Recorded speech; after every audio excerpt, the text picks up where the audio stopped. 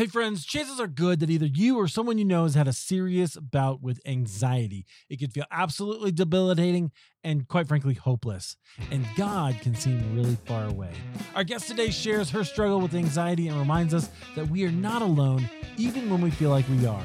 You're listening to Halfway There, episode number 355, Caris Snider and Hope Over Anxiety.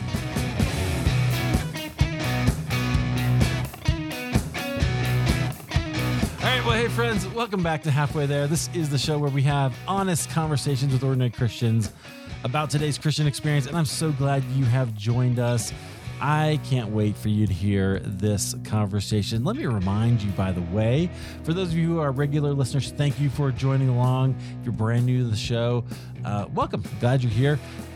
We have lots of things available for you. So if you go out to halfwaytherepodcast.com, what you can find is our show notes page. You'll see every single episode. 300 and maybe 50 plus episodes now that you can check out. There's lots of things. You looking for an experience, we probably have it. And you can hear how God's walked with someone through those kinds of experiences, something maybe what you're going through, including the show notes for this page where we'll have links to everything, our guest, anything else we mention, and a few other things as well. So be sure to go check that out. Also there is a Patreon button that says that's just available for you if you want to help, you want to support the show on a financial basis, on a monthly basis. It's all there. You can do that. Click that Patreon button. We appreciate the help for sure. All right, let's dive into our conversation. I've been excited about this conversation because our guest, she's a speaker, author, coach, and podcaster, one of my fellow podcasters. She has a new book coming out. It's a children's picture book called There's an Elephant on My Chest. That sounds painful. We'll have to talk about that. Our guest is Caris Snider. Caris, welcome to Halfway There. Yeah, thanks for having me on. I am so excited. I've seen you around, like we were saying, on social, and we got a chance to meet in person a couple of weeks ago, and that was great. And then you're publishing a book, so I'm really excited to hear all about that as well. That's kind of the broad strokes about who you are. Tell us a little more about where you are right now and where God has you. Absolutely. So my family and I, we live in Alabama. So if any of your listeners hear that accent, that's where that is from. I am a speaker and an author. I have been doing this, walking in this calling, I guess, that God has put in my life for the last, since 2018. So how long is that? Maybe that's like 5 years. 5 years. Yeah. See, the coffee wasn't working yet. So about 5 years. And I speak and write quite a bit just on my own journey of what God has brought me through and overcoming specifically anxiety and depression. Back in 2011, that almost took my life. I hit the bottom of the bottom, where I felt worthless, hopeless, useless, and purposeless. My husband and I were leaders in our church. We were worship leaders at the time. I was a master of the mask. Maybe some of you can relate, right? Everything looked perfect on the outside, but on the inside, I was just being crushed by shame, fear, that pain of anxiety. My daughter, who's 14 now, was 2 at the time, living her best toddler life, had no idea what was going on. And so God just began to pull me up out of a pit of darkness to show me just through him the hopefulness that we have, the worth that we have within ourselves, and showing me just that purpose and the use that he has put in my life and how he used that dark place for good. Yeah. Wow. Okay. So I'm sure that's a whole story and we'll get to that. Yeah. So you're using that now, which I think is so powerful. Absolutely. We need to hear those stories, and we need to speak openly and honestly about anxiety. People, I don't know if maybe you're like me and you've got a lifetime of church references to do not fear, right? And then it's like, yeah, but tell me how to do that, because that ain't working, right? So we need to get into that much more deeply and think about how that actually works. Well, I want to go back into your story, and we'll get hopefully to that story, and then to get how you wrote this book and what you're hoping to do with it. So are you from Alabama? Is that where you grew up? So I tell people, technically, I am from Mississippi. My mom, I have a twin brother, by the way. We are 1 minute apart. I am the oldest. I don't hold that over his head as much anymore. When we were younger, I definitely held that over his That 1 minute of leverage. That Yeah. 1 minute, man. So we were born in Tupelo, Mississippi on New Year's Eve. My dad was like, yes, tax break, just bringing it right in, right at the end of the year. And then 6 weeks later, we moved to Alabama. So we lived in Mississippi for 6 weeks. So technically, I say I'm from Alabama because I have been no other place besides here other than being born in Mississippi. Yeah. Well, is that like Colorado? So I live in Colorado, and you're not a native unless you were born here. So like we have a son, we moved here 6 months after he was born, can't claim it, right? So he's like, although he just bought a Subaru, so I feel like he fits in now. I feel like he can. Yeah. I feel like it counts. So that's great. Okay. So you're growing up in Mississippi. This is the heart of the Bible Belt, right? So that's right. Was a Christian family, and I'm assuming either way you had some sort of Christian influence in your life. Yes. So we were a Christian family. My mom and dad made sure we were in church all the time. My mom gave us, my twin brother and I, my older brother, this beautiful example of the power of prayer. She was a prayer warrior. And when people within our church had prayer, needed, a prayer team, they would call on my mom. So she just believed in that. I still have images of her when I would get up in the mornings to get ready for school. She would be sitting at our kitchen table with her Bible out and a notebook out. And we would see our names. We would see our names in there, and she had prayers and things that she was praying for us. My dad worked for the railroad. We were a single income family because my mom stayed home. And so when he was at home, he would be in church as often as he could be. So that it was very much a part of our life.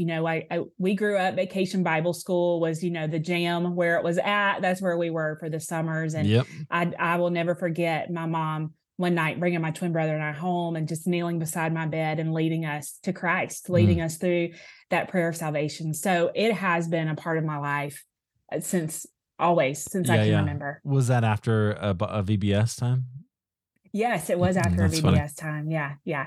And it was so interesting because the track that she had, do you remember the Precious Moments little figurines? Yeah. It was a Precious Moments. Like it was these little Precious Moments figurines down on that child level, So she led us through the sinner's prayer. And I still remember that. I get chills thinking about how just the Holy Spirit met us there and just that moment of salvation, sharing that with our family. Yeah. Yeah, absolutely. That's great. Okay. So how old were you then? I was 8. 8. I was 8 years old. Yeah. All right. Yeah. So you're in grade school still. All right. So then how did your faith start to become your own? Because that's what I'm interested in. Like always, it's one thing when it's part of your family and you're led there, but then at some point you have to start taking it seriously yourself, and it has to start becoming a thing that you choose to walk out. When did that happen for you? Yeah, that is great. Could I say it happened in moments through my life, like little pockets of moments, even for me growing up as a teenager. So I was born with a mild form of cerebral palsy in my left side of my body. So I had to overcome.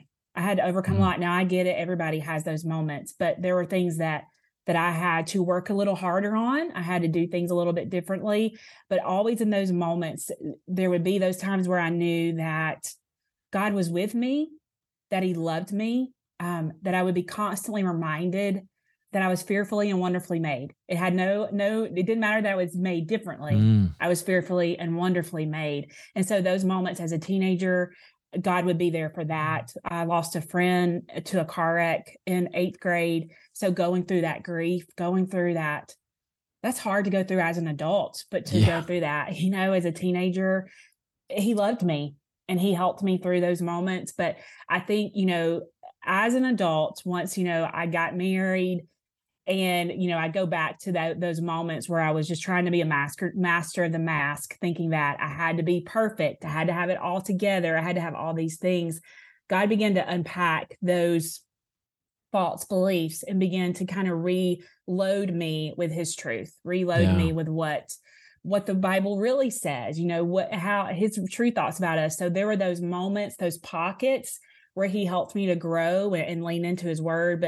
But going through that difficult time in my life, I think that's really where I experienced God and who he really was, like it got messy. And I think he meets us there in the mess Absolutely. the most. 100%. Yeah. So we talk a lot about the dark night of the soul, and it sounds like that season of life was a dark night for you.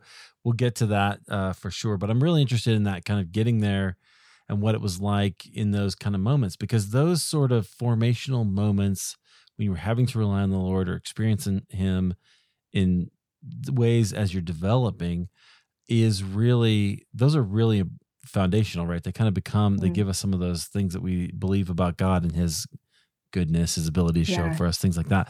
So, like, take me into some of those when you said you had to rely on the Lord as you were growing up, and you were aware of him being present. Was there a couple of those moments that stand out to you that you can share with us? Yeah, as a teenager, some of those moments. So, and if I'm sure there are probably teens and families listening to this, and I just want to say there are no too small moments for God and no too big moments, and so I will never forget. Tried out for cheerleader. Okay. I wanted to be a cheerleader like all my other friends, but again, back to having some CP in the left side of my body, there were some things that I could not do, that I was not prepared for. And, you go in and you try out, and I did not make it. I did not make it. And in that moment, I was crushed, man. I was just like, there's something bad wrong with me. I can't do things. I can't overcome. But I can remember that God just kind of led me back to, to his scriptures, that he would never leave me. He would never forsake me. I know I mentioned Psalms 139, that I was fearfully, wonderfully made. And then Philippians 3:14, and I know it gets used out of context all the time, but that I could do all things through Christ. I didn't have to do it through myself. I can't do all things through myself, but I can lean on Christ. And so were you aware of that at the time? Like, was that a verse that you were like holding on to and that you remember going to? That one I did greatly, because my mom and dad all through my childhood would remind me of that, because my dad, it was very important to my dad that I did not think my ability was defined by my disability. That my ability to live life, my ability to go and do all the things, that God may lead me to do, that I was not limited because of my disability. So they had spoken that scripture over me so much that now I'm a teenager, and that's coming back to me, that truth, that was grounded within my own spirit by my parents, just kind of watering that word within me over and over again. Does that am I saying that in a way that makes sense? It does. Okay. So then, but I want you to make this connection, because it sounds like, so you tried out as a cheerleader, didn't get it because you couldn't do some of the things apparently. Right. So you couldn't do all the things, right? That's right. So now you have to wrestle with the verse and go, okay, what does this mean? How does that, what does it actually mean? How'd you reconcile that? So I reconciled that I had to be okay with not being able to do all the things. Yeah. I had to be okay with my imperfections. We are not good at that, right? We're not good at being okay with our imperfections. But I had to come to that in a way as a teenager that I could understand that. And then I had to come to this moment where I realized that I needed Christ. I needed to depend on him, on his strength. When we're weak, then he can be strong for us. And so it just kind of began me on this journey of learning. I had to learn how to do some things. I had to learn how to be an athlete. I had to learn how to do those cheer, things that I needed to do. And so I didn't realize that going into that tryout. I just thought I would just make it, because I can do all things through Christ who gives me strength. But I had to kind of learn, I had to grow. I had to bring some people into my life who had already made that, made the team and were farther along, and they could encourage me and help me to learn how to do the different things that I was not yet ready to do. So there was a period of growing, a season of growing and learning. And then after that, I tried out again, pushed through that adversity, and I did make the team. So, but in that moment, it was like Jesus was trying to remind me, and I think our teenagers need this reminder even now, that my worth, his love for me, had nothing to do with what I could or could not do.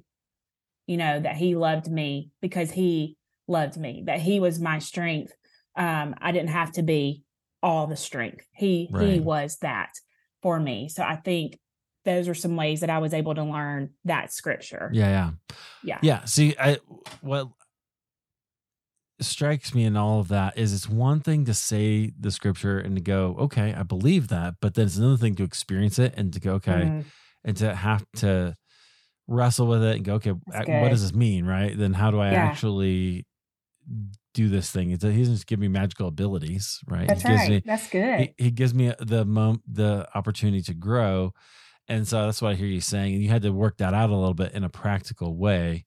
Right. Super powerful. I think I hear Christians sometimes take a verse like that and almost use it like a magic saying, right? Like, it's like, you know what I mean? Like, it's like, but it's not.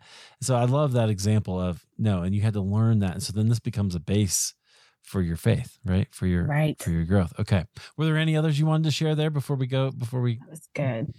I was sitting here as you were thinking, another one popped in my mind. This not as a child, but just going through that dark moment as an adult. The Galatians 6:2, that we're to bear one another's burdens and so fulfill the law of Christ. I had convinced myself that I had to bear my own burdens, that I wasn't supposed to let other people in, other believers in, into those hard places. So coming out of that, God helped me to see that verse, that Galatians 6:2, to let other believers in, that we're not meant to do life alone, that we're supposed to help each other, encourage each other. And there may be moments where I help you bear a load, and then in turn, there's going to be those moments where you help me. So I think going through that season just really opened my eyes up to, I don't have to keep all this inside. I don't have to hide it. I can, there are trusted people in my life that God has put there that will help me bear this load. Yeah, absolutely. Okay. So you were learning some of these things and going through that and making your faith your own. Where did you go after that? Like when you graduated high school, where'd you go? Yep. So I graduated high school and went to the University of Alabama. Roll Tide. I have to throw that in there for anyone that knows that. I told you I had all the experiences, and but I don't know if we ever had a Roll Tide in here, so that's good. I have had people from Alabama. I love that. I say that with love. So I did go to the University of Alabama, graduated with a child development degree. I actually met my husband while we were in college. This will be another conversation for another day, but he was in a Christian boy band. That's how I know. You just need to pause on that for a minute. Yes. First of all, there are Christian boy bands. Number one. Number two, which one? Like, I got to know more about this. So the name of their band was P150. So for like Psalms 150. Okay. They were, yes, if you're imagining in your head. So was this like a boy band that sang songs about Jesus and danced? Yes. Yes, they were. That's totally how it went down for them. That's how we met. I totally made fun of him. Like, I dogged him so bad. I mean, I was just like, this is hilarious. It's so funny. They were at a Christian music festival that was going on all day. My youth pastor, his wife could not go. She had gotten sick. So he called me to say, hey, can you come on your way to Alabama? I know you're headed back to school, and help minister to any girls that need counseling. Sure, I'll be happy to help with that. And then my husband and their band were there singing, and it was the funniest thing I think I had ever seen or heard. Just the little girls. I mean, they were going nuts. Like, they adored them. They adored them. And he walked by me laughing, and we connected that way. But he didn't ask me for my phone number. He asked me for my email address. I was just like, what are we? Are we like back in the, 90s here? I don't know what's going on. But he went to the University of Alabama, and so the rest was history. Oh, yeah. Interesting. Okay. But if you want to hear their music, it is on Spotify. Oh, wait. So, okay. Yes. What was the name again? P. So P150. 150. P, and then the number, 150. Wow.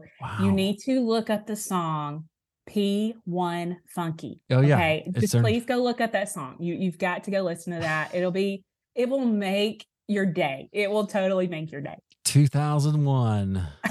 Classic. Okay. Well, I don't even know your husband. Yes. I don't feel right about just, being mean to your husband since I don't even know him, but this is hilarious. Okay. Well, good for you snagging a Christian celebrity. That's great. I like that. They almost went on tour with Stephen Curtis Chapman. Like, they were close. but they got beat out by a girl band. So But who? Like Zoe Girl or somebody like that? I don't know. They didn't know who it was, but it was between them and then that girl band. So wow. Okay. Well, I'm a huge, like, I love Christian, or I did back in the day, like 90s. Yeah. But I'm more of a like Petra, Guardian Gotcha. kind of guy. Yeah. So anyway, more of a rock kind of thing. Okay. So anyway, so you meet your husband. That was great. That's very fascinating. Funny story. You're studying earlyhood child development. What did you want to do with that? Yeah. So my major goal in my life, I wanted to have my own daycare. Like that was like the top of the top for me. Run my own daycare, my own preschool. I did get the opportunity to work at University of Alabama's child development program and in other programs. But we moved back to his hometown after we had been married for a few years, and the opportunity came for me to have my own daycare. The lady that was running it there in town, she did not want to do anymore. She wanted to retire. And she said, "Hey, I see your background. Would you want to take this over?" And I was like, oh, dream come true. I'm going to get to do this I was in my mid-20s, and I took it over and I ran it for one whole year. I did it. I went hard for one whole year. And then I realized, wait, I don't want to do this. This is not what I want to do in my life. If I could just be honest and say, I loved the children. I loved creating curriculum, but the parents were something. They were something else. Now, at that time, I did not have my own children. I do have children now, so I kind of get it. But yeah, after a year of that, I was decided I needed to be something else when I grow up. So, and this was like your dream. You wanted to do this. It was my dream. I had prayed for that. I mean, I was one of those, like in high school, I knew probably by the time I was a junior in high school, I was going to go to college, get a child development degree, and work with little kids. I loved it. So I was set. I was determined. Yeah. Okay. So what did that do to you? Like, this was a thing that you wanted to do. You worked for it for a really long time. And then you're like, I got to get out of here. What'd that do to you? Because sometimes when dreams die, that can be hard. Man, yeah. That it threw me into this kind of loop. Like, now what? Now what do I do? Did I get it wrong? Did I mess up? There are a lot of questions going on. I was, when I let go of that daycare, I was pregnant with my oldest daughter at the time. And so that was maybe a distraction of, okay, now I'm going to go into this role of motherhood. My husband did try to get me to join together with him in the world of mortgages. And he had me go with him to a conference for one training. And I was like, if you want to stay married, this is not where I'm supposed to be. But it did kind of throw me into this, now what? Like, I just did not know where to go. I had never really seen myself as someone who would eventually be a stay-at-home mom only. And my mom was, and she was great at it. So it wasn't that I had a negative connotation to that. I had just never seen that for myself in my own life. So there was just this time where I just kind of had to wait. Like, I didn't know where to go. Sometimes you find yourselves in those moments like, now what? And so I was just kind of in that season of, okay, God, now what is it that you want me to do? Yeah. Yeah. Okay. So then it's, you mentioned earlier that your sort of dark night season, your daughter was 2. So that's kind of right around there. Were these connected? Connect those for me. Yeah. So, I had my daughter. She was now around 2 years old. I believe in the midst of that, after I had her, I had dealt with some postpartum depression after having her, but I did not deal with it because in that moment in my life, I didn't believe that anxiety or depression was real. I just thought, I was one of those that was part of the church, that would say, hey. Yeah. Right. Well, we got to talk about that because I can't. That makes me crazy. But okay. So why didn't you believe it was real? This here. So I thought it was, well, in the what's the right word to say? In the way that I grew up, you did not talk about problems. You would just suck it up and move on. As my grandmother would say, she is in her home of glory now in heaven, but she would just say, put your lipstick on and keep going. So you just didn't really deal with things. But for me, I thought people were feeling sorry for themselves. They were whining, that they just needed, and I would even say this, just try harder, read your Bible more. You need to trust God more. You're not trusting God enough. You're not believing in his word enough. You need to just do more of what God tells us to do. And then if I really knew you well, my response to you would be, hey, you just need to suck it up, Buttercup, and move on. Now, Eric, I know you study the scriptures and words. I'm pretty sure Jesus did not ever say that phrase to anyone. And so whenever I speak now, I do apologize. And I tell people, I'm sorry if anyone has ever said that to you. I'm so sorry. I just want to stand here and just apologize. And I say that even today to your listeners, if that's ever been spoken over you, I'm sorry. It is a real struggle. It's a real thing. And God truly cares about it. And he loves you. And he wants us to come to bring all of our burdens, all of our weight, cast all our anxieties at his feet. So, and his word wouldn't say those things if it wasn't true. So why do we say that? Why have we said those words that it's not real? Well, there's a really good answer for that. And the answer is our culture doesn't like it, right? Like we don't like, we're very uncomfortable with displays of emotion that are uncomfortable, right? That are not positive. And even those, like sometimes you can't be too positive or too, like there's some of that too. So, but particularly in the evangelical world, we have this sort of cultural Christianity, which Bible Belt is totally that, right?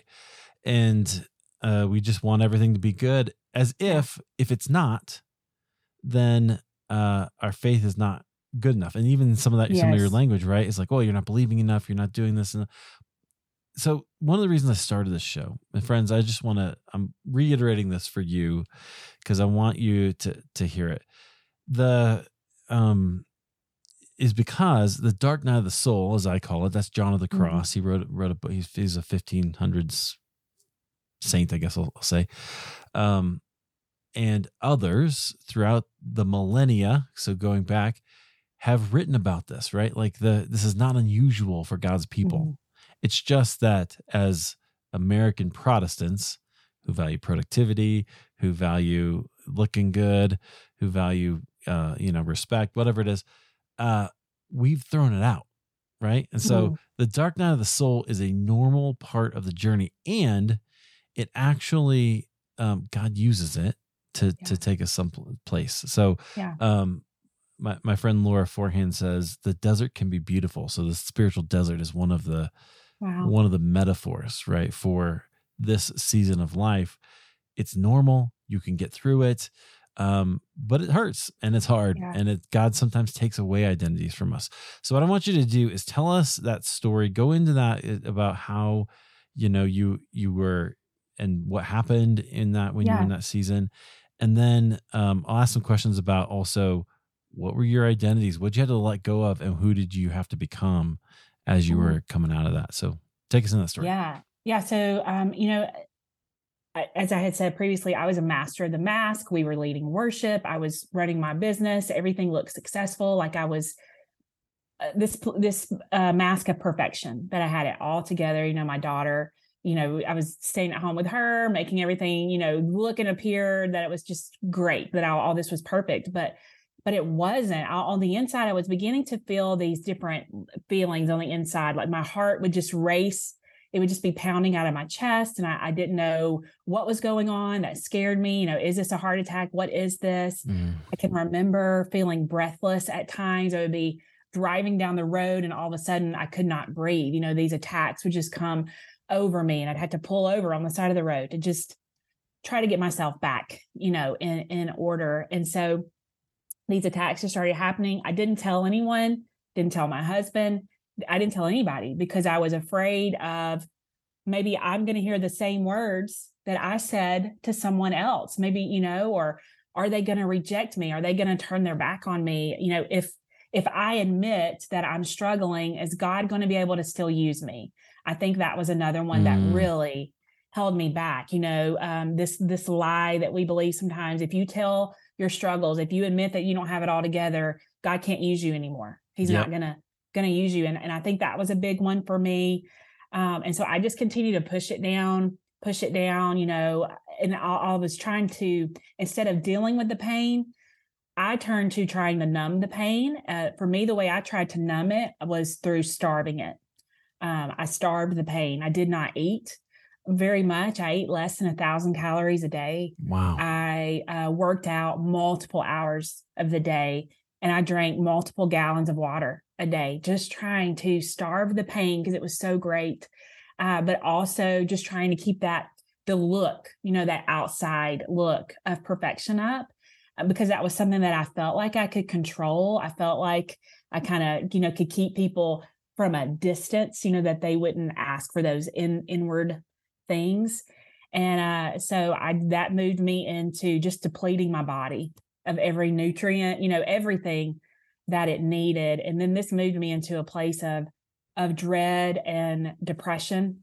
I just felt like I was failing everywhere. Just getting up to brush my teeth, even, it would just be difficult because I just began to just pull away from purpose, pull away from thinking that I mattered, that I had anything to offer to this world, that I had just let God down, that I was just such a disappointment to him. And so, just shame was just heaping upon me. And through all of this, I did find out that I was pregnant. And I remember my doctor, she was very gentle and kind with me. And I think I might have weighed close to 100 pounds at that point. And she said, Caris, for the sake of the baby, you just got to eat. I don't care if you eat donuts for breakfast, lunch, and dinner. Just eat. Wow. And so the mama bear instinct kicked in. Like, mama bears will do whatever they can for their kids. Might not do it for ourselves, but we'll do it for our children. But if a doctor says you can eat donuts, breakfast, lunch, and dinner, you eat donuts for breakfast, lunch, and dinner. I still love donuts to this day. And I did eat a lot. I ate some vegetables in there too. And I gained about 8 pounds over about an 8-week process, but I ended up having a miscarriage. That was the bottom. That was the bottom of the bottom for me. It was like the enemy came in and was just like, look what you did. Look at these lives that you're hurting. They would be, you're not needed. You're a burden. You're a bother. And, it was in that moment in the bottom of that pit where I felt like I needed to just give up. It truly felt like God whispered into my soul, look up, look up. And when I looked up, those lies of, hey, you're going to be alone, you're going to be rejected, were proven to be lies. I wasn't alone. God loved me. He didn't leave me. He was in the pit with me, and he pulled me up out. And he used my family, my pastor, counselor, a doctor, so many people. And that began a healing and restoration process of just truly knowing that through Christ, I am loved because he loves me, not because of anything that I do, not because I'm perfect or have that mask of perfection, but because of who he is, and because he created me with a purpose and a hope, and I can cling to him. And he reminded me, Jesus said, in this world, you will have trouble. And that gave me relief to know, hey, we're going to have trouble. Yeah. It doesn't mean that I have caused this, but we can take heart because he's overcome. And so to know that I could cling to him because he had already overcome, that really began to help me in my own overcoming process. Yeah.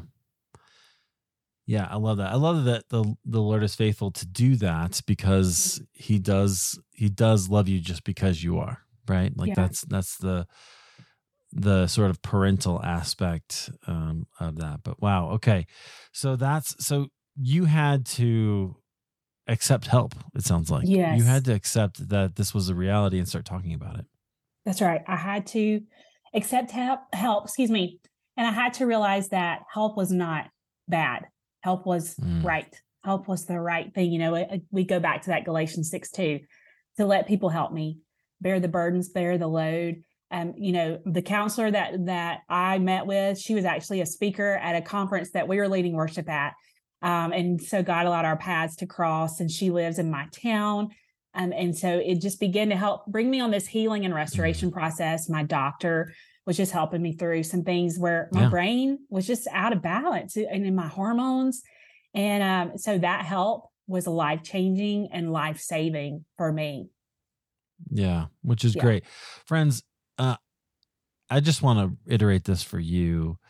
If you find yourself in a season like that, if you find yourself in a time when depression and anxiety and things like, you describe an anxiety attack. I've had those at a season, not kind of around the same time, 2013, kind of around in there, when it's really hard and it's really scary, and and it feels physical, and like you've got all these other things going on because of all the whatever hormones and things. But that it's terrifying, right? It's really terrifying. So don't be afraid though to get some help if you need it, right? Ask. Maybe your Christian friends aren't the ones to go to, but maybe a doctor, maybe, a counselor. There's no shame in that. And there are plenty of Christian counselors and Christian therapists who are willing to trust both the science and the faith part of it, right? There is some faith part of it. So it's a lot of mindset that you need to change, but that takes time. Anyway, I just wanted to encourage our friends to do that. Okay, so you go through this season. Now I asked you the question, and I want you to think about this. What did you have to stop believing about who you were? What identities did you have that you had to let go of? And then what did the Lord tell you about yourself, and what identities did he give you after that? So I love that question. I had to stop believing, and I know I've said it maybe multiple times, but I had to stop believing that I had to do everything perfectly to be used by him. I put a lot of pressure on myself to be perfect and not make a mistake. So that was an identity that I had to let go of, and that pressure of be perfect, don't make a mistake, don't let anyone down, don't fail. I did not want to, I didn't want to be a failure. Okay. So this is really interesting because I think it's partly cultural, partly evangelical culture thing. Why did you believe you had to be perfect? Man, I think I believed I had to be perfect. I think two parts. First, I put that outward perfection on myself because of my physical body, because of the cerebral palsy. I think that. But also, I just think just growing up in the culture that I grew up in, it was all about doing. You got to do this right. Don't mess up. Don't make a mistake. So it was just that constant messaging. I think that's those two things for me primarily. Yeah, I think so. This maybe is not your case, but I think I've seen other people too. There's a sort of Christian ease to this idea of you got to live right, do the right things. Or God can't trust you, right? Like those. Yeah. I thought he would be mad at me. I thought God was going to be mad at me. Right. That was constantly what I went back to. Don't be mad at me. Don't be mad at me. Yeah. I literally had this conversation with a friend the other day, asking, if Jesus was a carpenter, right? There's a saying among carpenters. I don't know if he was actually working with wood. It could have been stone, just from whatever, but that's not really important. But even anybody who's built anything learns the phrase the hard way, measure twice, cut once, right? Like, did Jesus ever have to remake a brick or a piece of wood or whatever? Did he ever have to do that because he got it and then he missed it? Or who? And that exercise of contemplating that whole scenario, I mean, he was human, right? Yeah. But making a mistake does not equal sin, right? That's good. And That's right. So we have to kind of there's things we can meditate on there to figure that out. But I think sometimes they get conflated, and that can be tough. So I was wondering if that was something that you had struggled with or maybe brought into it. And that's one thing you have to let go. And then, okay, so who did he tell you that you are? Like, what were some identity pieces that you adopted during that season? He told me that I was his daughter. He reminded me that I was his daughter. He told me that I was fearfully and wonderfully made. I know I go back to that a lot, and I think that's because he had to put that into me. That he told me that. He told me that I was loved, no strings attached. Unconditionally loved. And that was big for me, that there was no strings attached to it, that he just loved me. And he loved me as I was, but he loved me enough not to keep me there. He loved me to help me to grow, Sure. There is a verse, and I cannot think of the actual scripture. I think it's in 1 Peter about the gifts that we all have, that we have these gifts to use to encourage the body.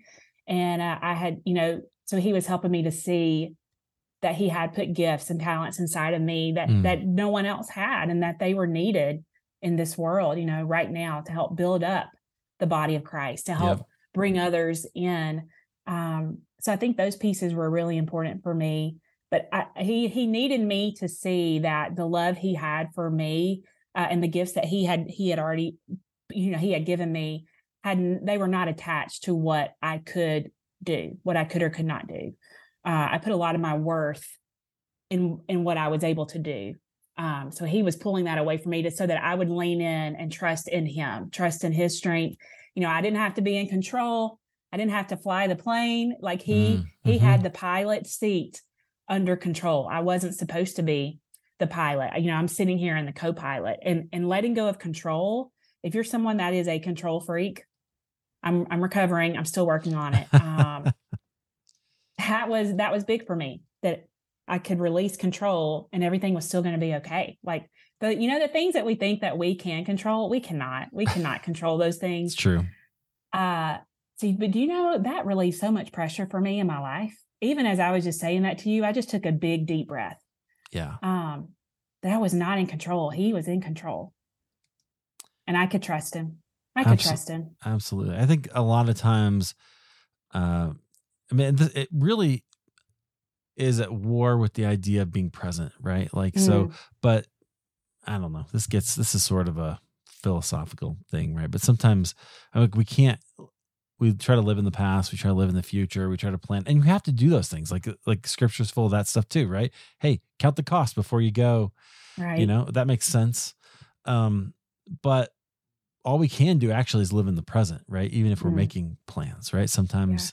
And so, but learning to do that and trust God with the results, I believe it's a partnership. We have a partnership with God. We show up and we do our part, and we let God do his part, and he is responsible. This is the way sanctification works in our own spirits. We show up. We show up for prayer, and we show up for different practices, whatever they are, but God does the work. And that's kind of critical in the spiritual journey, right? That's kind of what we have to learn, and you learned it through this really hard time. Okay, so that sounds like it inspired some different actions for you, and some different kind of maybe purpose for you. What would take us where you went from there? Yeah. So as all that was happening and God was working, a friend of mine, we had a play date for our daughters, and she was asking me how I was after all this had happened. And I said, it was that moment where I could say, hey, I'm good, I'm fine, put the mask back on or be honest. And so I told her, hey, I've been struggling with some anxiety and depression. And with tears in her eyes, she looked at me and said, you too. I was like, yeah, me too. And so God kind of used that moment for me to realize, hey, we got to talk about this. We have got to talk more, about how that those struggles are real, but there is real hope. We don't have to stay there. There are, we can work through, we can overcome. And so that kind of began me on this journey of becoming a speaker, sharing my story, sharing, things I had learned, some practical skills that are grounded in biblical truth that we can apply. That faith and mental health, actually, they go together. They're not separate. They go, together. And so that began to happen. And so I started traveling and speaking, and people began to ask, hey, do you have any resources? Do you have any books? And I never thought about writing a book ever in my life. It was not like, this top 10 thing, that I wanted to do. So I kind of took it to the Lord in prayer. If I was honest with you, I really fought him on it. Like, are you sure about this? Are you sure I'm the right one? And it came back to that place of trust and surrender, of him just saying, just trust me. And go. And I actually started out with a little 10-day devotional in 2018 on the topic of anxiety. And people said, hey, when will you write more? I was like, Lord, one book. The deal was just one book. Okay. But he was like, no, there's more here. And so it moved into an adult version. Anxiety Elephants was the name of it. And it came out December 2019. And then 2020 happened. And, the world shut down, and I know there was a pandemic going on in the physical realm, but I feel like there was a pandemic of anxiety that took over. Yeah. God and his faithfulness just began to open doors and use that book. I get speechless over some of the things that he did. But that led into other books coming out. versions for tweens. But then it brought me into this place where people asked for a children's book, a children's picture book on this same idea. And that takes me back kind of full circle to that child development degree, working with children, and just this idea of, if we can help our tweens, teens and kids now learn how to deal with those big emotions, those big feelings of anxiety, for example, and not wait till they're an adult to train them up right now, how much more prepared are they going to be? And I just am so thankful that God just began to kind of open my eyes and reveal that to me, because I was speaking to adults and waiting for them to get there, when if we could head them off at the pass, or if we could equip them now at their young ages, I just think to myself, what a difference that would make for them. Yeah, absolutely.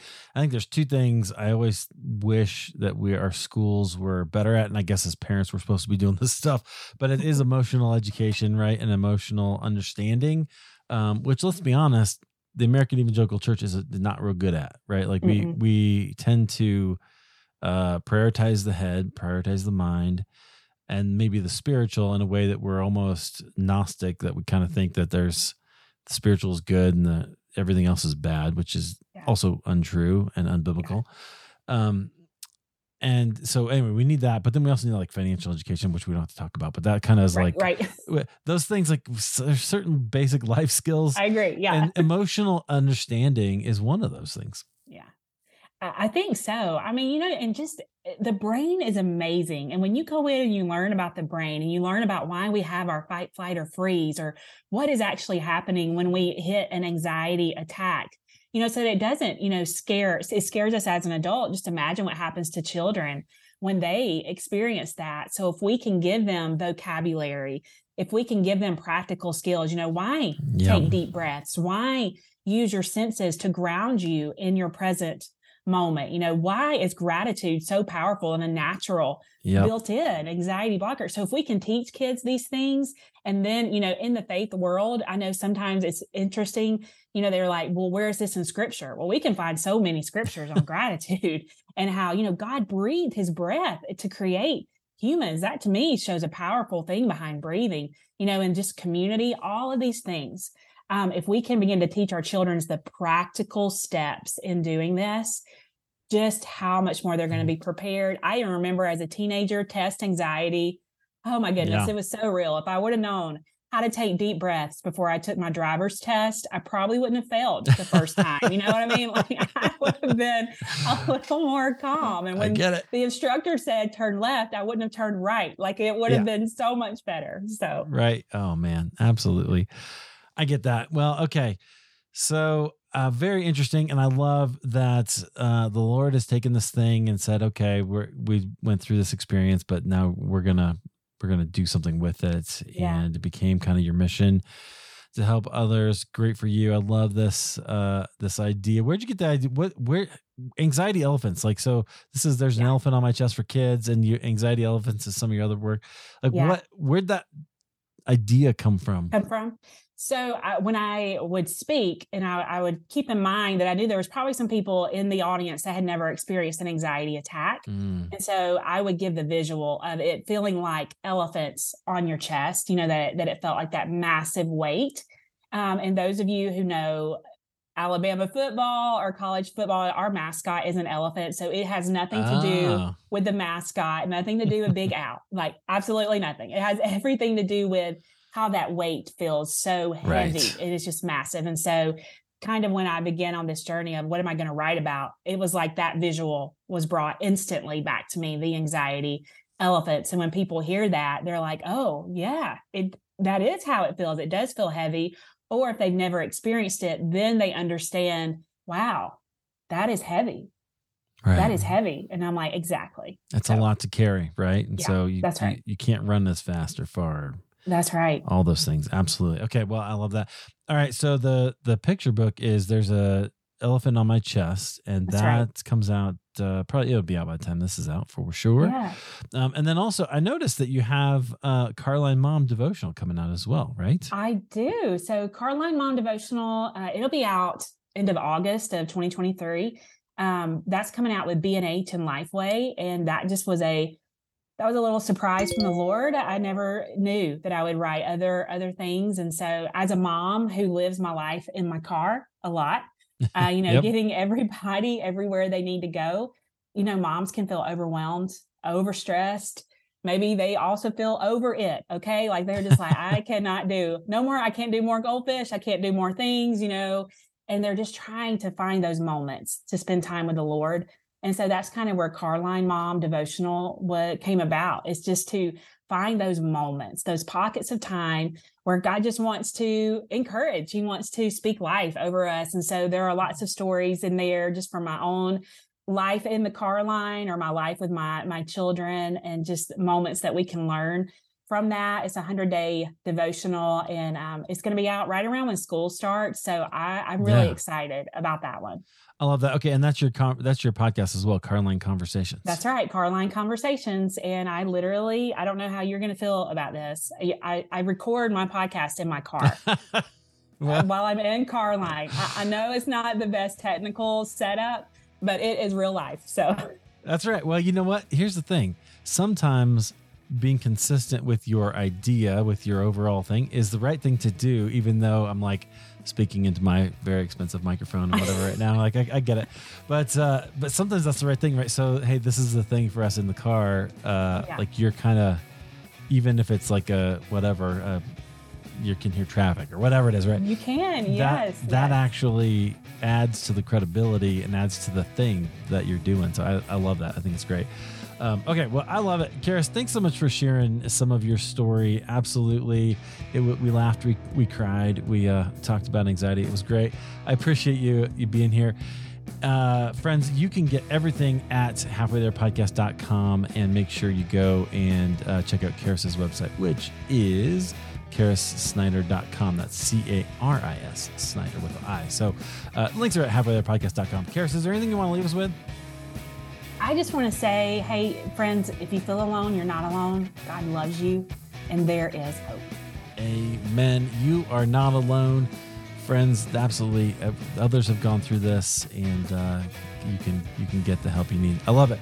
Caris, thanks for being here. I appreciate it. Yeah, thanks for having me.